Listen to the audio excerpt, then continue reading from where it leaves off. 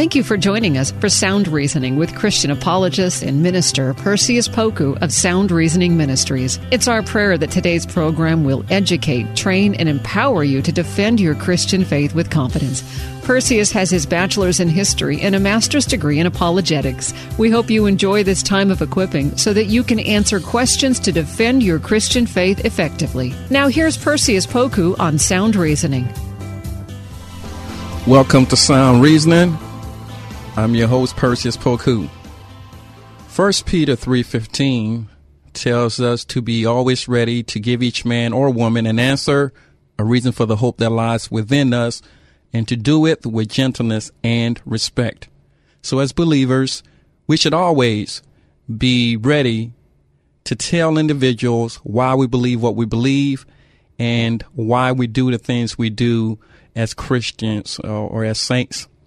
On today's episode, I wanted us to talk about a very important topic that permeates not just the church, but also the world. We use this term liberally, and we that are Christians, I believe, should have a firm grip on this topic so we can better explain to our neighbors, explain to our coworkers, explain to our family members why certain things happen in this life that we may not fully understand, but God has inferred some things that we can embrace in order that we may comfort others. And when we look at Genesis talks about God's creation, and everything that God created was good. So if God's creation is good and God is good, where does evil come from? And these are some of the questions we want to visit today as we talk about the problem of evil. And as part of this discussion, we are very grateful to Dr. Clay Jones, who's spent many hours, many days, many weeks working on this topic in terms of ascertaining what the scriptures say about this topic in particular. And he's going to bless us for this episode. Dr. Clay Jones, welcome to Sound Reasoning again. Thank you, Percy. It's a pleasure to be on. Thank you. And the last time you were on, we do appreciate you sharing your gifts with us. The last time you spoke with us about the updated count of the New Testament manuscripts. And today we're going to be talking about one of your favorite areas, and that's dealing with the problem of evil. So we're going to get right at it. So please explain to our listeners, what is evil? Well, that's a very important question, obviously, when we talk about this. And evil, when we talk about this apologetically, we talk about two kinds of evil. There is moral evil, and that, of course, lying, slander, rape, and so on. Those are murder. Those are moral evils. And then there's natural evils, which would include everything from cancer, tsunamis, earthquakes, common colds, rot, mold, whatever. All of those we would put into the category of natural evil. And so evil is just what, in short, what shouldn't be. It's just not what God would want to have in the world, because He is good and He is all, and evil is what ought not to be. So then, if we extend the response you just gave us, is evil a normal or abnormal thing? Well, yeah, that's a very good question. Of course, in our society, in our world today, evil's very, very, very normal. But there was a time when it was, of course, abnormal. There was a time, of course, when Satan committed the first sin, and all of a sudden, I'm sure that was a shocking event for everyone in the kingdom of heaven, except for the God, who would know exactly what was going to happen. And of course, when Adam and Eve lived on earth, evil was abnormal, but now evil is commonplace and normal. We see it everywhere, and you can't read any newspaper, you can't listen to any broadcast any day of the week at any time without hearing about all kinds of evil. Appreciate that. So if God created everything, then logically speaking, it seems like it will follow that God created evil. And if He did create evil, then part two of my answer, does that mean that God is evil? Well, that's an important question, and a lot of people ask this. I think the key to it is God didn't create evil, because evil isn't a thing. You can't locate there's no place in the universe where there's some big black gooey blue-green mass of gunk that we would call evil. There's no, it's not like a purple-violet squishy thing out there that we would just call evil. That doesn't exist. There's nothing in the universe like that. Evil is the result of the misuse of the human will.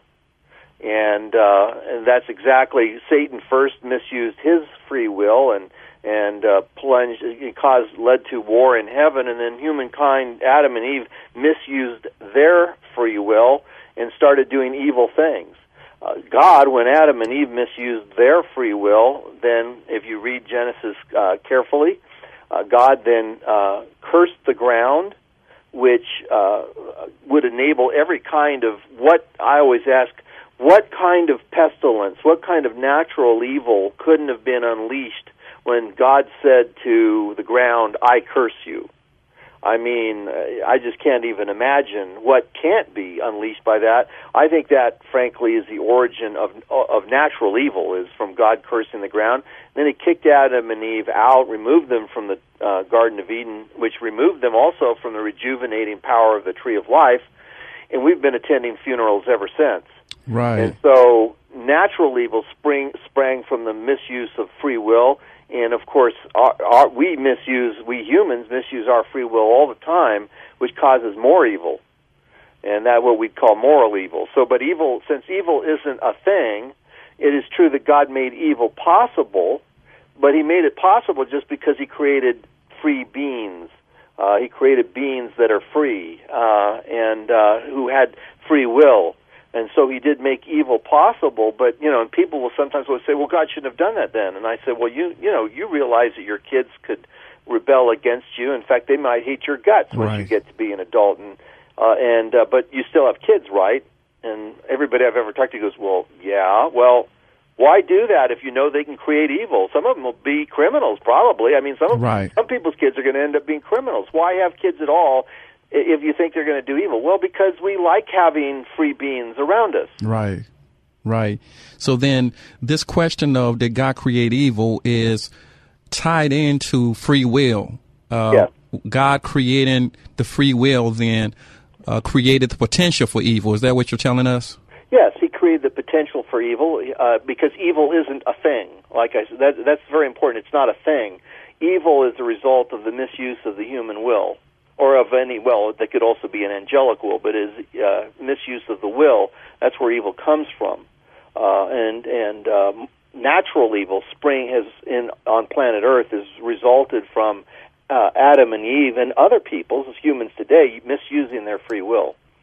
And then the extension of my second question, part B to it, was if God allowed evil, then isn't he evil? And that sounds to me like a categorical mistake.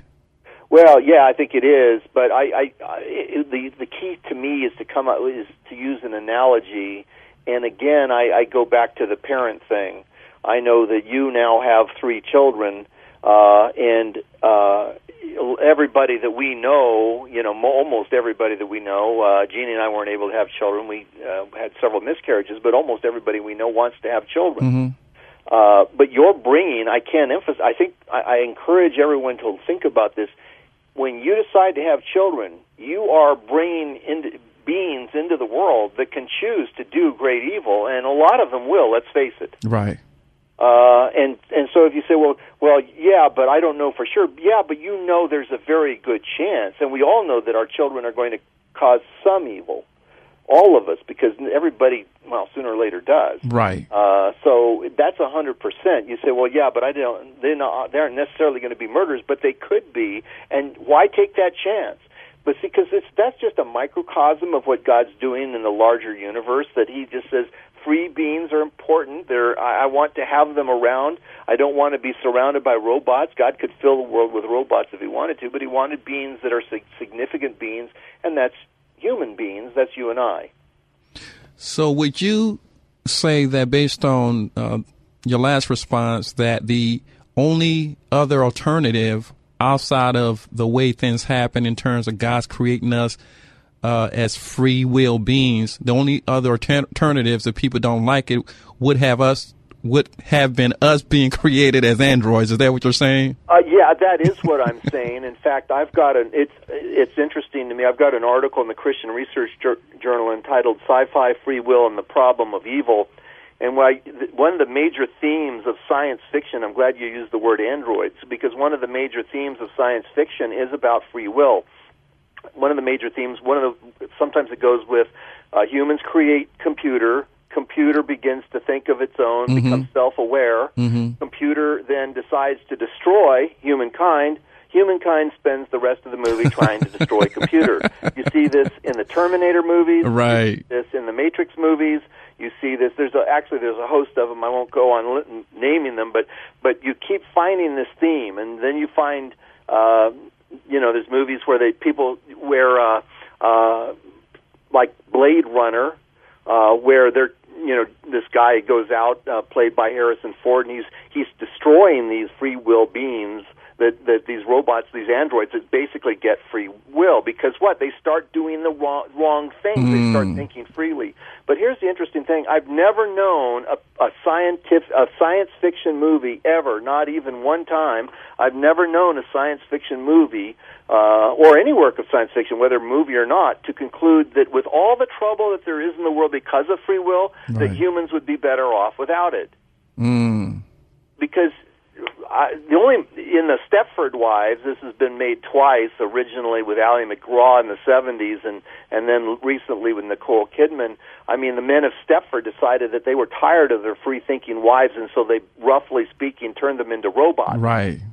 Well, that's just, nobody, that's because we don't like other people's free will, right? We want our free will, but we don't want other people necessarily to have their free will. Right. But nobody, if I might say, nobody really wants a robot spouse, because the most realistic, we all know that the most realistic robot spouse in the world would be just 3 steps above inflatable. Thank you for unpackaging that for us. So, yes. So if God is not the cause of evil, which we've already established, then why does he allow evil to exist? Now, you touched on it earlier, but if you could just further elaborate. Well, I think, one, if he immediately stops, he will one day end all evil. He will. If he did it today, let's face it, most people are going to have to be obliterated right off the bat. He's actually patient with us that he allows these free beings to go around and do the evil that he does. That's a sign of God's patience. The question is, why isn't, this has a lot of corollary questions. Why doesn't God step in and prevent more evil than he does? Right. But the trouble with that question is how much evil should he prevent? For instance, I asked one radio talk show host, an atheist, as a matter of fact, on KFI, I said to him one day, if 1 million Jews died in the Holocaust instead of 6 million, would you go, that's okay? And he said, of course not. I said, well, if 10,000 Jews died in the Holocaust, would that be okay? Of course not. I mean, really, it comes down to if 1 Jew dies in the Holocaust, are you going to be okay with that? Of course not. But you see, God knows how much evil to allow to get, and here's, I think, the big point. He's trying to teach humankind the stupidity of evil. He's trying to teach us, and I hope if everybody can take this in, it'll serve us all well forever. He's teaching, by allowing beings to do evil, to do things like Auschwitz. One of the things at Auschwitz and the Khmer Rouge in Cambodia, the many millions of people murdered in China and the Soviet Union and on and on and on, one of the things that this does, and not to mention, now that I think about it, the 55 million babies being killed so far since 1973 in the United States, what he's doing is he's allowing us all to see, humans aren't good. And evil really is bad. And I think that he's kind of like a parent who says to his teenager, the teenager says, I'm going to do this and I don't care what you say. And sometimes parents go, well, okay, go knock yourself out. Right. See how that works for you. Right. And I think that on a much larger scale, the Lord said, so you don't think I know best. Okay, well, I'm going to just step back and I'm going to let you just do your thing. And so here we are doing our thing in a world run amok. So when you look at this current state of this nation, Dr. Jones, in terms of your research on evil and your study on the Bible, what are some of the corollaries that you see in terms of the way that our governance is in terms of shutting God out or excluding God, and that comment that you just made in terms of God allowing certain things to happen so we can see that we're out of step with His will. Well, I do think that we have. I mean, our society is ever more rejecting God, and that's creating and any kind of belief in God. It used to be we had an inherited morality from a Christian worldview. Now people are getting away from even the inherited Christian worldview. In other words, the generation ago, you had a lot of people that even though they weren't Christians, they kind of went, well, this is right and this is wrong. But now that we've cast that off too, and people go, well, truth is just what I make it to be. Yeah, we're in a heap of trouble here. But God is, again, He's not out of control. He's able to go, well, see how you like it. Cast off my principles, cast off, what I say and how to live your life, and see how you like it. And that's what we're doing. I appreciate that response. And I think, by the way, I should add in, I contend that what God's doing is He's preparing us to be fit citizens. Those of us who tune into Jesus, who become Christians, He's preparing us to be fit citizens for the kingdom of heaven forever and ever. And how does He do that? Well, I'll tell you one of the ways that He does that is we learn here that sin is stupid. Right. And I don't know of a better way to learn that sin is stupid than to go through and live this world. And right. So this, of course, non-Christians don't get it. They still think it's just, that God's just holding us back from having fun. Right. But those that have eyes to see it are looking at this and going, this is really bad. We're going in a very, very bad direction. Help. And, but I think this prepares us. I contend that this prepares us to be fit citizens of heaven, where God can set us free in His kingdom, as Dallas Willard put it, to do what we want to do. And yet we're going to go, you know what, we did the rebellion thing. We saw how that worked. That's not so good. We're not going to go down and do the rebellion thing anymore. Right, right. So us having to deal with evil, that's part of God's greater good? Yes, that's part of the plan. Yes, absolutely. Because there is something, I think you can know good without having ever experienced evil. I'm sure you can. But I'll tell you, I think everybody would agree, you really appreciate a beautifully ripe peach once you've bitten into one that was lousy. There's something about that you really do appreciate goodness and compassion and self-sacrifice because you've seen the opposite of it. Right. In fact, in a world without free will, think about it, you wouldn't know, if there's no free will, you're not going to have a world where selfishness is even possible. In fact, if there's not a world where there's evil, even a world has to contain some suffering, or at least potential suffering, for self-sacrifice and selflessness and compassion and courage to mean anything. Because if there's no suffering, then there's nothing to lose, and so those things don't mean anything anymore. Right. And so God's allows this world to exist where humans are running amok and doing their own thing. And guess what? Here we are, and we're suffering, and we're all going to die. And I always like to point out, that people go, well, it seems like evil's not equally distributed. Well, it's true that some people in their lives suffer more than others. But I always remind everybody, let's not forget something, that everyone that's out there listening to us today, you're going to watch every single person you know die from murder, accident, or disease. And the only thing that's going to prevent you from watching every single person you know die from murder, accident, or disease will be your own death from murder, accident, or disease. So I always kid and say, so have a nice day. That's the human condition. Nobody's getting out of this life alive, barring the Lord's return. And we're going to watch. Everyone else that we know isn't going to get out alive either. And so there's suffering is everywhere, because God told Adam and Eve, on the day that you eat of it, you will surely die. That's right. They decided God didn't know what He was talking about, and we've been attending funerals ever since. That's right. That's right. Thank you for making that clear. And lastly, we only have a couple of minutes left. Why do bad things happen to good people? Well, and I wish, boy, this is something you and I could talk about for an entire show sometime. And we'll do that. I spent a lot of hours on this. I'm going to give you the first answer, and this may sound glib. It's not even remotely glib, but there are no good people. Right. There are no good people. And I develop that at length when I have the opportunity. Let me put it to you like this. I've studied genocide for years. For a couple of years, I studied genocide for basically 2 years. The Cambodia, the Nazi genocide, what happened in the Soviet Union, the Rwandan genocide, and on and on. I studied those for years. And I'll tell you, an interesting fact came out of it. Every genocide researcher I know, and I do mean every single one of them to a person, and not only that, not only every genocide researcher that I know, but every genocide victim that I know, and I mean every single one of them to a person, has concluded that it's the average member of a population that commits genocide.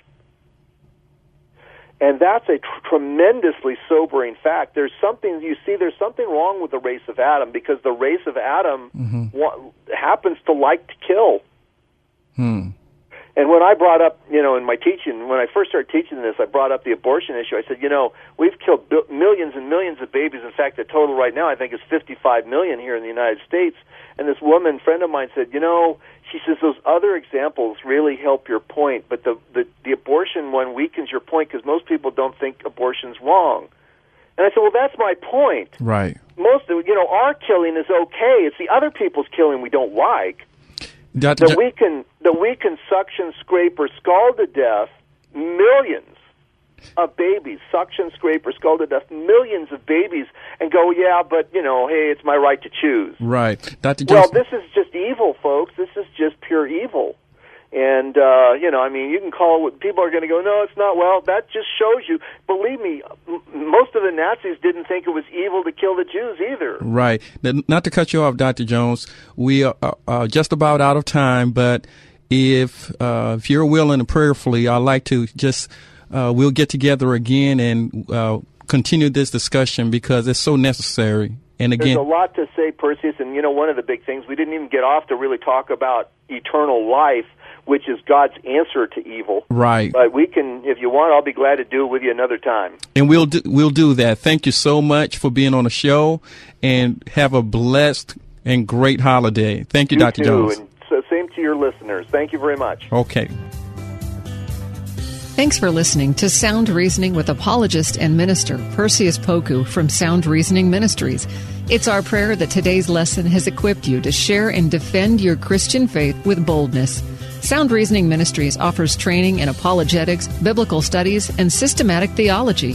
Join in on discussions on Facebook at Sound Reasoning Ministries. For more information about the ministry, to send an email, ask a question, or support the ministry, visit online at srministries.org. That's srministries.org. Listen again next week at this same time, and remember, Titus 1:9 says, hold firm to the trustworthy message as has been taught, so that you can encourage others by sound doctrine and refute those who oppose it. Sound Reasoning Ministries, srministries.org. The love of God is immeasurable. It's unchanging.